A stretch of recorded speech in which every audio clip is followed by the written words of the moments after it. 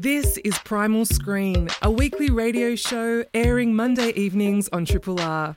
Primal Screen is about movies, from the ones on the big screen to the ones you stream. Hope you enjoy the podcast version and feel free to get in touch via the Primal Screen Facebook page or the Triple R website.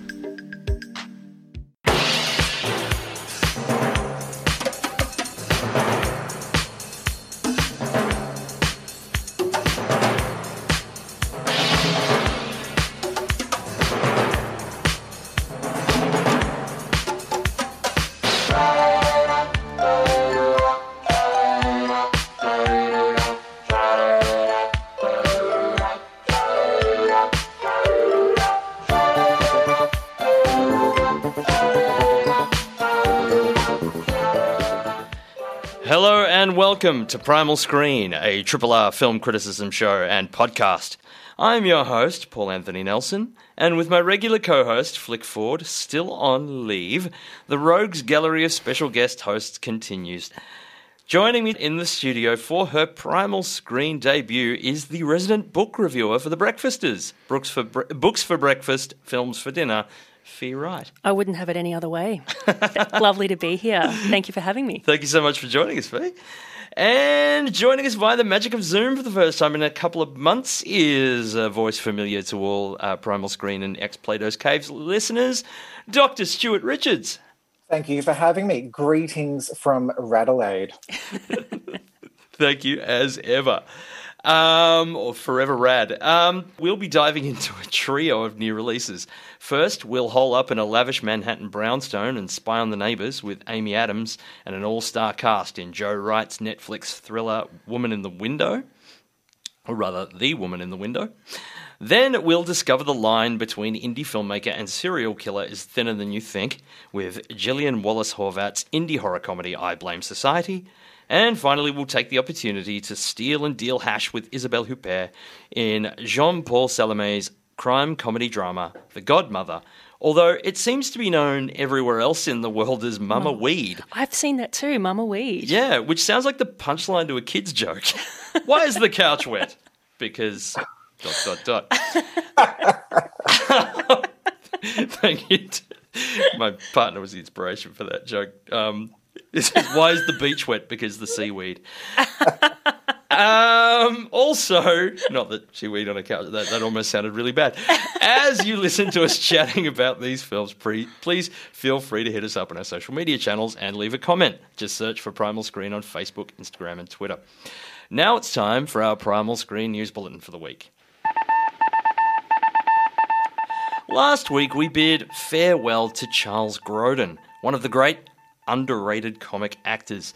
Known for his deadpan, quietly seething on-screen persona, Grodin was a graduate of the Actors Studio under Lee Strasberg and Stella Adler, made his film debut in 1954's 20,000 Leagues Under the Sea, spent the late 50s and the entire 1960s acting on TV and stage, directing for Broadway, before a pivotal role in Mike Nichols' Catch-22, and then the lead in Elaine May and Neil Simon's 1974 hit The Heartbreak Kid made him a movie star. After starring in a rash of late 70s and early 80s films like King Kong, Heaven Can Wait, Real Life, and Miss Piggy's paramour Nicky Diamond in The Great Muppet Caper, he's perhaps most famous today for his roles in Elaine May's Ishtar, Martin Brest's Midnight Run, and as the harried dad constantly stressed out by a giant Saint Bernard in Beethoven, as well as films like Heart and Souls and Dave. Also a popular chat show guest who would pretend to be annoyed by his hosts, Grodin retired from acting in the mid-90s to become a political pundit, of all things, on CNBC, MSNBC, and even CBS's revamped 60 Minutes, before returning to acting after a 12-year hiatus in the late 2000s and popping up in supporting roles in films for directors like Barry Levinson, Noah Baumbach, and Taylor Hackford. It was rumoured, and I couldn't find any substantiation of this online, but I swear I read this in an article years ago, that during this period, Grodin would only consider roles if they were being filmed within a certain mile radius of his Connecticut home, which is amazing. Well, that sounds like Aretha Franklin, who wouldn't get on a plane for decades. She would only go perform within a certain radius. So you know what? That's the second person I've heard that for. So now I'm it's legit. Fantastic. The third one is Lars von Trier only makes films in Denmark because he's terrified of flying. Yes. There you go. It's 3 people. It's real. If you can do it, do it. I love it. Exactly. Grodin, if lockdown has taught us nothing else, keep it at home. Grodin died of bone marrow cancer, aged 86. Vale Charles Grodin. The St Kilda Film Festival kicked off last Thursday night and continues until Saturday, May 29th. An Academy Award qualifying festival which screens Australia's top 100 short films, as well as a selection of music videos and special short film screenings, which this year include a focus on Indigenous actor, playwright and activist Bob Mazza, Under the Radar program of short films by filmmakers under 21, the Shifting the Gaze focus on women filmmakers, the documentary Merker's House of Dreams, and the augmented reality installation There May Be a Bird, as well as a series of talks, Q&As, and the Free Filmmaker Development Program, a program of workshops, talks, and forums which takes place this Saturday. For session times and tickets, please check out the St Kilda Film Festival website at stkildafilmfestival.com.au. Finally, if you're a horror fan and are looking for a unique screening experience, look no further than Blood Ritual, a new monthly night of classic horror, gore, splatter, slasher and cult trash screenings curated by the fine folks at the Melbourne Horror Film Society at the excellent Coburg Cafe and Bar True North this Saturday night. You can drink from $10 skulls of Moondog beer or special cocktails and munch on free popcorn. And did I mention that entry is free? The movie begins as soon as darkness descends upon us, so head down to True North at 2A Munro Street in Coburg this Saturday night to check out what devious delights Blood Ritual has in store. Screenings will happen on the last Saturday of every month, and you can head over to the Melbourne Horror Film Society, MHFS for short, or True North Facebook pages for more info. Now, please join us for our first film of the week. He beats his child. I'm a child psychologist. I know how to identify a child who's in danger, who's being abused. And I saw Alistair slap Ethan in my home yesterday. Wait, what? Yes, yesterday. The Woman in the Window is the 7th feature film directed by Joe Wright. Living in denial, depressed, pill-popping child psychologist Anna, played by Amy Adams, has holed herself up in her eerily vacant, ill-lit Manhattan brownstone apartment for the last 10 long months, separated from her husband and their 8-year-old daughter. While unsuccessfully grappling with agoraphobia and intense panic attacks, suddenly the Russells move in across the street, and brimming with curiosity, Anna decides to distract attention away from her problems by peeking into the lives of the unsuspecting new tenants. Then, one night, tensions flare, a deadly kitchen knife gleams in the dim light, and before long, someone ends up dead. Has troubled Anna indeed witnessed a gruesome scene of blood-stained domestic violence, or is her wine-addled mind playing cruel tricks on her? Fee, did you trust your senses with The Woman in the Window? Well, I had many Hitchcockian feelings towards this film, but most of my feelings, can I just get straight in and say Sure. Exactly? Yeah. Sure. I had really high hopes for this because I looked at the credits. I was like, Joe Wright, you've done Atonement, you've done Pride and Prejudice, you've done all these films I loved. Julianne Moore, Amy Adams, this litany of actors, and I just felt like something I might have seen in my undergraduate film class. I felt like it felt a bit uneven at points, and I liked how it was lit. I thought it had beautiful lighting. But after COVID, I felt like there was so many opportunities they could have had for a film about agoraphobia. We're all being locked up inside, and there were so many opportunities, and there were just so many paths that were left not taken. I don't know. Have I just launched straight into bad vibes? I'm not sure. What were everyone else's thoughts? Stewie? Trixie and Katya, the drag queens, watch this on their Netflix show, and I haven't seen it yet, but I've seen a few of the comments they make and the scenes they pull out, and it makes me want this film remade purely with drag queens. Yes. Because isn't that best for every film, though? Yeah, I feel like that's a because it's safety net. so camp. It is so over the top and so stupid. Like, there's the scene where she like leans out the window going, "Where's your mother? What happened to your mother?" I think, I mean, like, looking at his filmography, like Atonement and all of that, you go in expecting this very serious horror film, and that's what I did.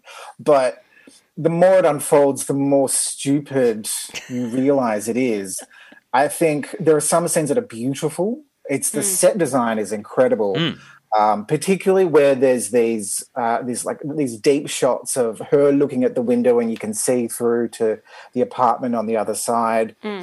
But there are other scenes that are just so badly made. Like when they go to the roof, when she goes to the roof with David, and it's just chop, chop, chop, chop, chop, really, really quick. And so the pacing is really uneven, I find, which makes, I guess, some of the clues really, really obvious. Like, this scene's going to come back, keep watching. So I liked it, but I didn't think it was great.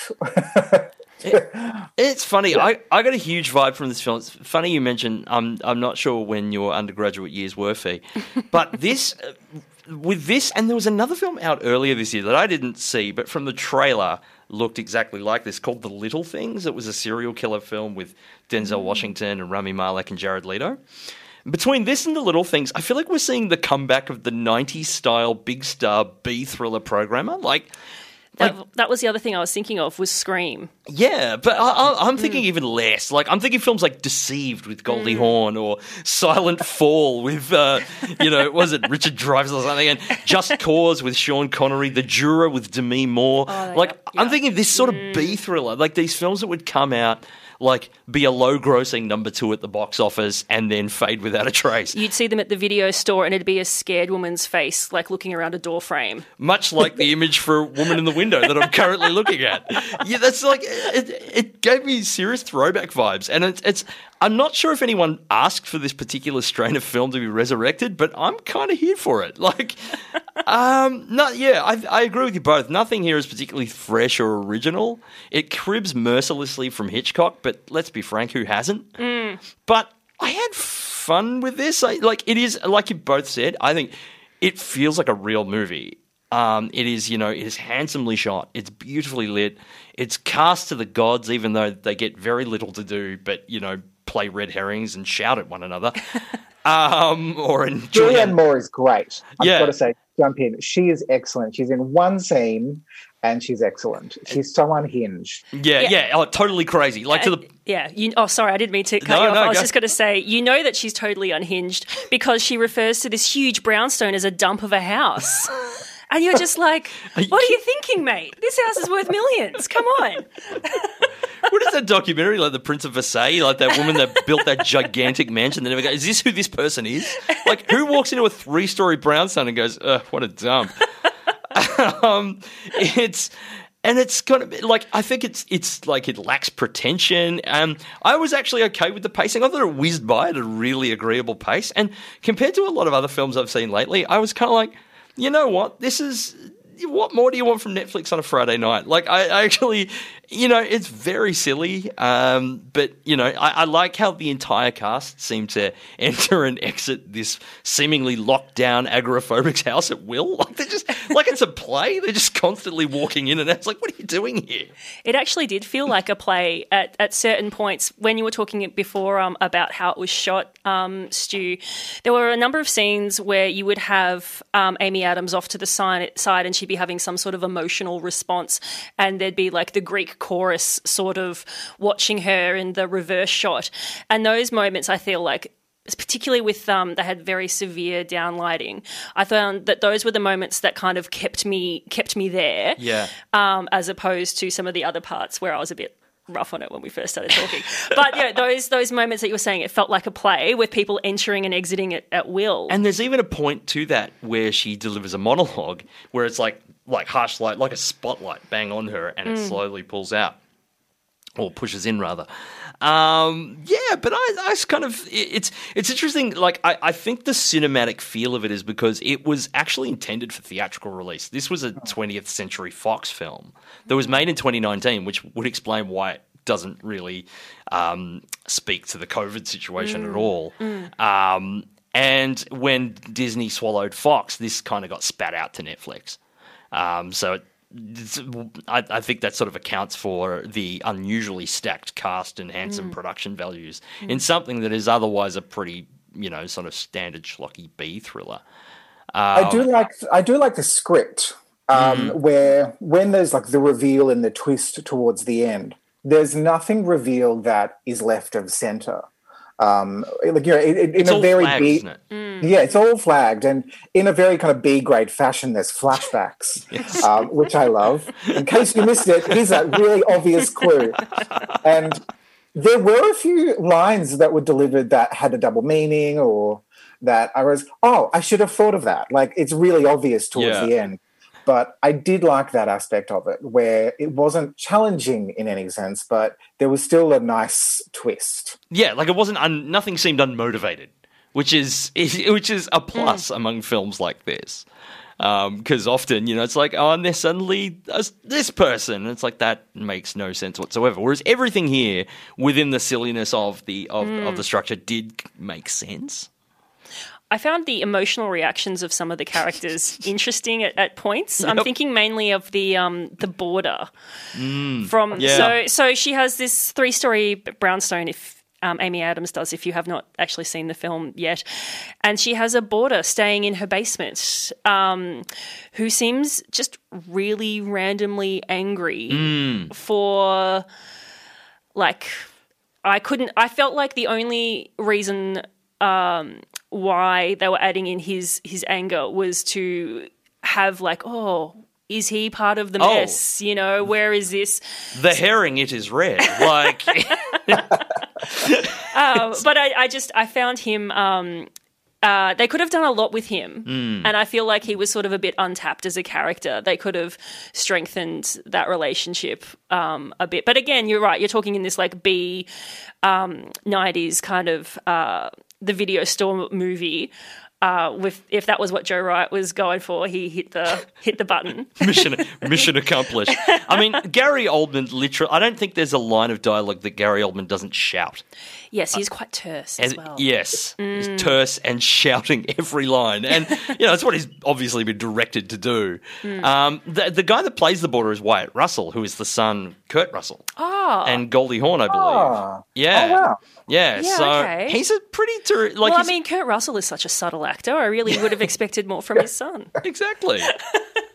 That was a moment where it almost lost me with him, where there's a scene where he goes particularly angry, and I couldn't tell if it was like the script just being really, really stodgy, or if he couldn't act, or if it was like particularly kind of, I don't know, there was something about that scene that threw me off where, that's when I realised it wasn't as polished as what Joe Wright usually is.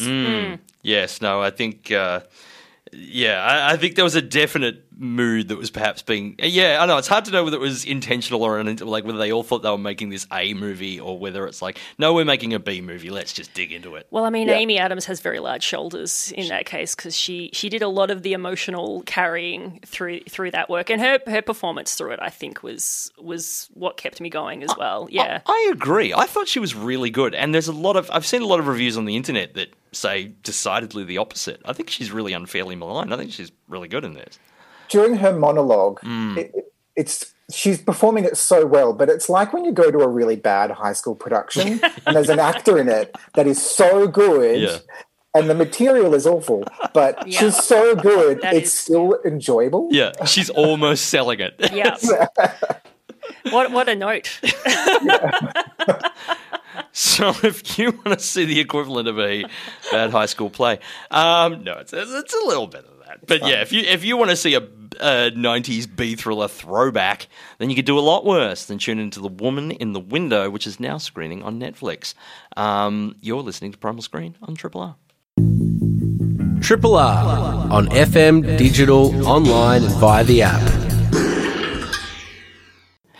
You're listening to Primal Screen on Triple R with Stuart Richards, Fee Wright, and myself, Paul Anthony Nelson. So please join us, grab the popcorn and Choc Top and join us in the cinema for our second film. I don't really know what we're talking about right now. What we're talking about is you don't think I can do anything. You don't think I'll ever make a movie. You don't think I could kill somebody. You don't believe I can do anything. And it really hurts because I believe in you. I believe you can do your elevated sci-fi David Lynch graphic novel. I really do. Why can't you believe in me? I Blame Society is the debut feature film directed and co-written by Gillian Wallace Horvat.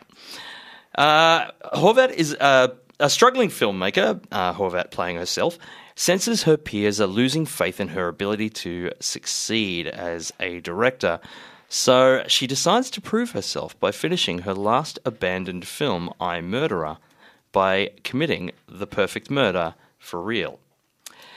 So, Stewie, did this have you considering the perfect murder? Yes, but not in a good way. I did not enjoy this one. I struggled with it.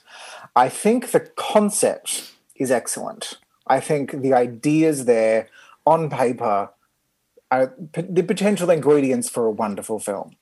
When I saw the sort of little synopsis of it, I was like, yes, this is going to be excellent. But 20 minutes in and I was like looking at my watch and I was like, oh no. Oh no. This is, it does remind me of those really fun, silly films you make with your friends. And, you know, there's like a few kind of quippy lines there that are going to be great for social media. And that's it, I think.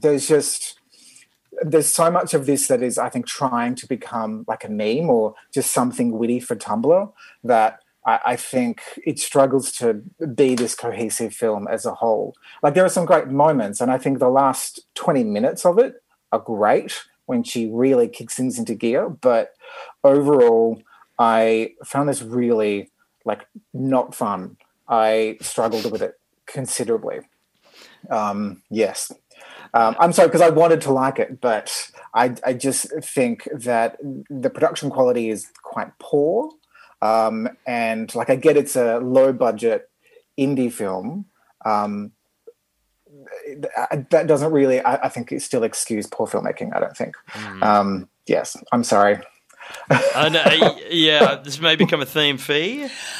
I also found the filmmaking poor, but I felt like it was deliberately poor. The fact that so often it was shot clearly on iPhones and things, and they talk about her lack of money.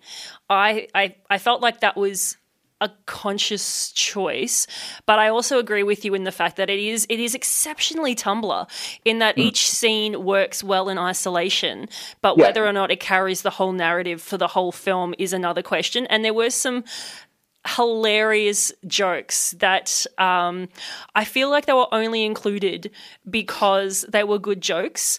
There was, and there's a scene in particular that I'm thinking of where they're having a conversation in a cemetery and they're having an argument about what makes a good jump cut. And they're like, no, that's not a jump cut. And then they conduct a jump cut as the film is going. And that was quite clever and not expecting that sort of, and he kind of had like that little snigger laugh, like, oh yeah, I see what you did there. But I was like, this didn't actually bring anything to the film itself, even though I enjoyed the joke in that moment, as it were. Yeah, I don't want to be overly glib, but I see what you did there. Could be like the subtitle for this film. Because yeah, I'm the same. I really wanted to love this. And I just think it's far too uneven and a bit clumsy to really register as that viciously satirical punk rock feminist blast that it's going for. Yeah. It was very girls, like HBO Girls. Yeah, and that's it not... meets murder. Girls, yeah, like My Favorite Murder or something. Yeah. But on paper, that is excellent. I would watch that. I think Horvat is quite an endearingly odd screen presence. Like, I actually quite liked her. Like, anyone who quotes Joseph Campbell and his hero's journey whilst breaking into someone's house, 10 out of 10. Like, that's just slow clap cinematic brilliance. But then, in and of itself, is that enough to carry the whole film, as you guys were saying? Like you say, it's almost like sketches, isn't it? Yes, it is very sketchy. And some of the sketches are great. Like, I found anything with the studio executives worked really well. Like, and like just their complete weird Frances Ha. Yeah. That was one of the lines that they said that she was. She was a weird Frances Ha. Doing your weird Frances Ha thing. We're not sure we're picking up your weird Frances Ha vibe. And there's they're barely disguised contempt for everything she stands for, but at the same time, because of the tenor of the times, they're trying to co-opt her in so that she could just do all their work for them. That feels like painfully accurate. They wanted the strong female voice, but they've already written the pictures that they're asking her to direct and write. But they wanted to put together a very extensive lookbook. And I think that there's, and I like that her character was so morally dubious. And it's interesting because the script often tries to have it both ways. And sometimes I didn't mind that. Sometimes it grated on me. It's this thing of watching her doing dickish things and then addressing her behaviour to the camera as saying it's a calculated plot twist. There's one scene in particular with someone that she's apparently very fond of that happens, that she lets happen, that is kind of unforgivable. Unforgivable on a character basis and sort of, I don't know, inexplicable on a kind of a writing basis. But I find that interesting. Like back to the film, because I agree. I feel like the film is an intriguing spin on the diary subculture as opposed to found footage. Like, this doesn't qualify as found footage because she's the one putting the film together. But there's something about the film's visuals, not to mention those. I hate digital blood splatter. It's one of my pet hates, and this has heaps of it. And it's so aggressively ugly to the eye that it's almost anti-visual, this film. Like, it's so ugly to look at. Like, there's moments where she'll tell character or actors or the real people in the mockumentary, don't sit in front of my B cam, and then she sits in front of the B cam, and then you get a cut of her sitting in front of the B cam. This is the whole have it both ways thing the film is doing, because it does all this, but I think it's intentionally commenting on it, like you said, Fee. And I feel like, because she's so dubious and we're constantly on her side but doubting her and sort of thinking she's a dick but kind of liking her as well, is she actually supposed to be a good filmmaker, or is she not successful because she's actually not talented? And this is part of it. And the way she's putting together the film, this ugly kind of... And it's like, is that a comment in itself that the character of Gillian Horvat isn't a talented filmmaker and is sort of using... You know what I mean? Like, using the moment to kind of make these excuses. And that's the thing. This film is frustrating in this way because it's almost impossible to critically evaluate it because it keeps doing this sort of pivot and twist and going, I didn't mean that. This is actually, I'm saying that I did this and I'm saying that. And it kind of becomes annoying. I found it really... Sorry, you No, Stu. No. I found it really annoying in a way because there's so much you could write about this film. If you wanted to talk about it, having it both ways and being ambiguous in that sense, I think that's, like, on paper, it's really interesting. Again, because I found her really annoying, and like she spends the entire film like whinging and so unlikable. But then she says, I'm a really unlikable person. Yes, exactly. And it made me think, like, is that a really deliberate kind of move, her being so unlikable and unwatchable? Because we've had this like series of films of neurotic men doing bad things and getting away with it and being kind of put up on a pedestal. That being lovable losers and things like that. Yeah. And even Woody Allen. Yeah. Like, I go really back to started Annie Hall. thinking of Woody Allen on this because she's kind of saying, like, Woody Allen gets away with it. Why can't I? And I was like, yes, good point. Still don't like the film. Like, and also, I mean, no matter what we think of Woody Allen, his craft is always up there. You know what I mean? Like the guy can make a movie. Like, and that's the thing. It's not like Woody Allen is making like he's definitely shares that with the character, but in terms of the films, it's like. But we can tell he can direct. Like with Horvath, it's like I don't know. I genuinely don't know. I don't know whether this is a pitch perfect deconstruction of this person, of this character's art and psyche, or whether it's just a sloppy film that's making excuses for itself. I genuinely have no idea. It's really, the more you think about it, the more confusing it gets as well, because at various points, all I could see was references to other filmmakers. So we've just mentioned Woody Allen. There are a number of Hitchcock references, including one of the ways she does close-ups on herself is with a wheelchair and a pulley system, which I think was a shopping cart when Hitchcock did his first close-ups. And this one, I'm prepared to cop heat for this because of how ugly the film is shot. But I saw a lot of Michael Mann and Manhunter because of the really specific 80s lighting style. Towards the end of the film, when she's hanging out with that homeless guy, a lot of the really significant reds and greens, particularly from the outside of the building coming in, had that real that 80s Manhunter sort of aesthetic, particularly from the end of Manhunter.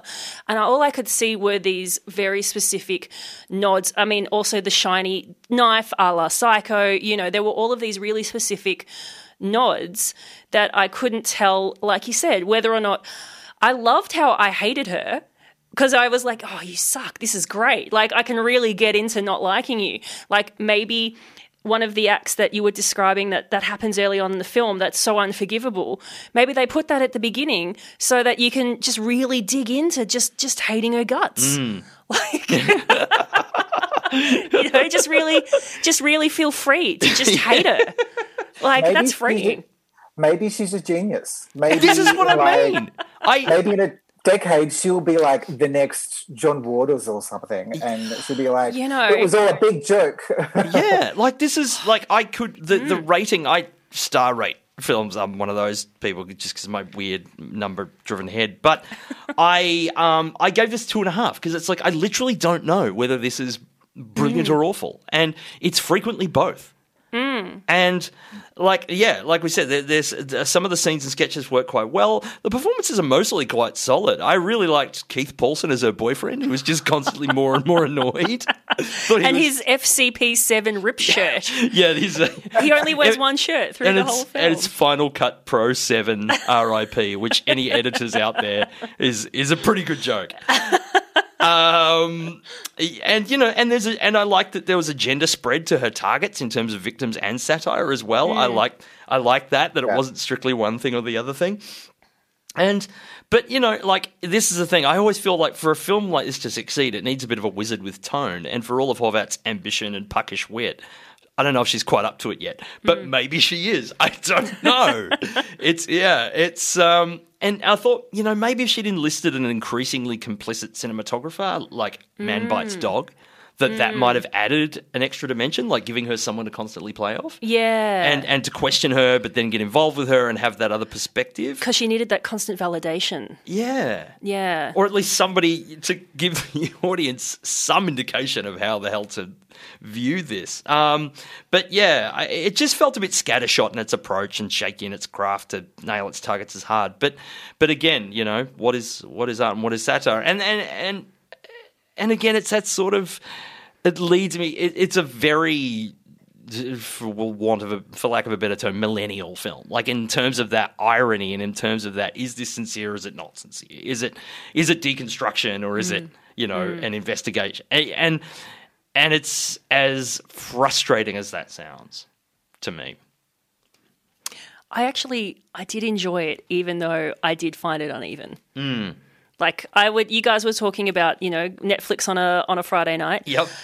I would have happily watched this Netflix on a Friday night, and I would have been like, oh yeah, that was weird. Got things to think about, got things to chat about, but I wouldn't have been like, this is Oscar, you know, depth, performance, etc. But it's definitely going for something different. And I love that she's made this, obviously on the Smell of Oily Rag with her, with her mates in LA. And there's a lot of LA indie figures in this as well who are quite well known. Like Chase Williamson is quite a prolific LA indie actor. There's guys like Macon Blair, like Keith Paulson, who are, who are in a lot of these sort of LA fringy kind of film area. So, like like you guys, I really admire the ambition of this, but the execution, while it worked for me at times, didn't work for me all the way around. I agree. So, I Blame Society is now screening at selected independent cinemas. You're listening to Primal Screen on Triple R. Independently yours, Triple R. 102.7. You're back with Primal Screen on Triple R with Stuart Richards, Fee Wright, and myself, Paul Anthony Nelson. Now, please join us in the cinema for our final film. Parce que ce shit-là que tu leur vends, il est à eux. Il y a vraiment quelque chose de paradoxal chez toi. Hein. Bonjour. Tu dégages une confiance en toi, ça m'impressionne. Tu me fais penser à des mecs que j'ai de coffrés. You understood that, right? The Godmother is the 11th. Godmother is directed by Jean. Now, oh no, he's messed it up. Sorry, I had the details for another film written in there. It's directed by Jean-Paul Salomé. Patience, played by Isabelle Huppert, is an underpaid, overworked French-Arabic translator in charge of phone surveillance for a narcotics police unit. When she realizes she knows the mother of one of the drug dealers, Patience decides to cover for him and gets herself more and more deeply involved in the world of drug trafficking. Soon, she is using her insider knowledge and police resources to build her own crime network and earns the name Mama Weed. Fee, did this have you rethinking your side hustle? Well, it was kind of the French Breaking Bad sort of thing, wasn't it? But I have to say, French cinema loves both moral clarity and moral ambiguity. And because of that, I had no idea which direction this would go in. And I loved it for that. I don't know what everyone else thought, but I would watch Isabelle Huppert just read the phone book, to be honest. I don't even speak French. I would listen to her without subtitles with the French phone book, and I'd be fine with it. Yes, but what were other people's thoughts? I would watch any film featuring Isabelle Huppert, like angrily, stomping down the street as well, in like really like wonderful garments. I read that some of her headscarves that she wears in this were Hermes. Yeah, they look the Hermes colours. There was the Hermes gold. Yes. So good. I did really enjoy this, and I particularly liked the friendships that she developed between other women, such as the nurse who looks after her mum and the woman who runs the building, Colette. I particularly loved those moments. I thought that was excellent. And they're all surrounded by really stupid men who kind of bumble around. But there were some moments where there were glaring plot holes and the action sequences were just so incredibly stupid. Where there's one bit where a security camera just conveniently breaks for no reason whatsoever, purely just as a narrative device so she can convincingly get away. There are some moments where I think it just gets more and more stupid, but I think that's the point. I think, it's a crime caper. I enjoyed it. It's good. Yeah, I sort of felt that, like you two, Isabelle Huppert is, of course, awesome and delightful. And this crime comedy, it uses her mischievous pixie-like presence to great effect. Something she's starred in so many, kind of desolate, hard-hitting dramas as well, that it's always a delight to see her playing, small and mischievous and just kind of, getting away with stuff. But I think other than some slight engagement with France's often discriminatory attitude towards its Algerian and Arabic citizens, I don't know if there's that much to distinguish this like other than like it's kind of it feels like a very standard kind of programmer to me. Like it feels like it moves at an ambling pace. It never quite flies. It's always engaging, and a lot of that is because of Huppert, because she's so great. And the gentleman that plays the cop is quite fun too. I actually really enjoyed their back and forth. There's a moment where she casually shoplifts in a museum, and I was watching this movie going, your casual indifference to shoplifting in front of your police partner, like this is just I loved it. Was just the most French moment that I could imagine. And this is a movie that has a line within the first 5 minutes, oh, I'm not depressed about work, it's existential. You know, like this is literally where this film takes you, and I kind of enjoyed its ambling quality. But you're right, it is standard in many respects. Like there was no standout shots in particular ways besides watching her walk down the street. There was nothing that made me go, oh my gosh, I want to watch this scene right again right now. There were none of those moments besides the enjoyment in the moment. Yeah, it's very you know, like, and it sort of runs through, and I like the fun detail, you know, it's revealed fairly early on that she's a daughter of a criminal, and it's all sort of, you know, and it's so obviously, it's like implied that this is kind of in her blood, you know, and I do kind of enjoy that sort of stuff. It's just that, you know, like, the action and the procedural stuff is pretty standard. It seemed to me like the kind of film that'd be caught up amongst the annual crush of the Alliance Francaise French Film Festival lineup, and is sort of quickly forgotten thereafter, if not for Huppert's star charm. And, you know, there's a great dog in this. There's DNA, the drug-sniffing dog. And like I said, yeah, like the... watching her play video games as well. Who would have thought that I would have loved watching her play COD? Like, this is just not something that I ever expected that I would say out loud, let alone on the radio. It's an inventive way to run a drug deal, that's for sure. One thing that I want to get your opinion on is, and I looked online to see if there were any reactions to this, but it could just be me. But, I mean, she is, as far as I'm aware, an Anglo-Saxon woman. She's white, she's Caucasian, and she, in the film, pretends to be of Moroccan descent, or she's playing a woman of Moroccan descent. And throughout the film, to, you know, get into her criminal gear, she dons the hijab, and... I don't know, like that, I wasn't sure if I was just being a bit too sensitive or if that was just a bit off colour, or I don't know if it was criminal garb. I think it was just more to mesh within the community and to. I did have a similar thought as you, Stu, particularly because I'm not up to date at the moment where this issue is at, but I believe that France was potentially going to ban the hijab at various points. Okay. So I don't know if it was, and I haven't actually read up on this either, but I had the thought of, yes, is this a white woman? And she talks about her accent and where her accent is from specifically when she's speaking Arabic, as opposed to what her accent is when she speaks French. But then when she's wearing the hijab, she definitely wears like big sunglasses and things to kind of cover up her skin tone. But then at the same time, I was wondering, is this also a comment on France's plans to try and ban the burqa, ban the hijab?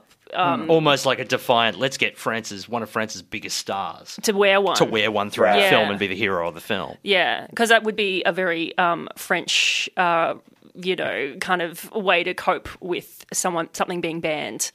Yeah, because the headscarves she wears are stunning. They're so and that's the thing, it's made to look glamorous. It's made, she just drips glamour, especially even when she's like carrying like kilos of hash. You know, she's got these big suitcases and these stiletto heels, and part of the humour is watching her just be so inappropriately dressed to be lugging this stuff around Paris. and it's always the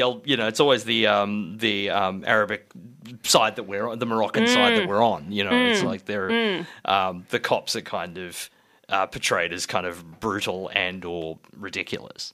And there are the most inappropriate spots to do drug deals. I mean, I've never done one, but out the front of a prison or in a really busy street. But lingerie shop. In front of a cinema, because the French would totally do that. But who'd expect it? That's the whole thing, Stewie. Like, who would expect to look there? Yeah. There were some it was maybe one or two moments where she very cleverly does use has relationships with both the police and the dealers, and then also relies on the trust that being an older woman brings to play both off each other. And I thought that was really smooth. Also that they don't expect her to get good at playing video games. There's all of this all plays on the fact that she's an older woman of a certain age, and she talks about age throughout the film, that anyone over 30 is considered old with the way that these young men are talking. I really enjoyed the fact that she just continually was unexpected, no matter which group she was interacting with, besides Colette and the nurse. Colette, who had that line, talking doesn't cook rice, which I also really enjoyed, which really just sums up her character entirely, I feel. Yeah, like at the wedding party, two men are brutally shot in front of children and all the wedding guests, and she's like, "Oh, just wheel them out, let's party." Get them up, let's go. Chop, chop. There we are. You're making me enjoy this more in retrospect. So The Godmother is now screening at most Palace and independent cinemas. You're listening to Primal Screen on Triple R. Triple R. You've been listening to Primal Screen on Triple R with Fee Wright, Stuart Richards, and myself, Paul Anthony Nelson. We checked out The Woman in the Window, now streaming on Netflix, I Blame Society, now screening at selected independent cinemas, and The Godmother, aka Mama Weed, now screening at most Palace and independent cinemas. Next week, all things going well, Kate Fitzpatrick and Stephen A. Russell will be joining us again as we go silent for A Quiet Place Part 2. Look into the life and work of David Gulpilil in the documentary My Name is Gulpilil, and check out some pure, uncut Takashi Miike madness with First Love. A huge thank you to Morty Osborne for editing the Primal Screen podcast, to Carl Chapman for paneling the show and providing producing assistance. Thank you both, Fee and Stewie, for joining me tonight. It's been a blast. Thanks for having me. It was such a beautiful first time on the show. Thank you. Thank you, everyone. Thanks for listening to Primal Screen, a weekly radio show airing Monday evenings on Triple R. Hope you've enjoyed the podcast version, and feel free to get in touch via the Primal Screen Facebook page or the Triple R website.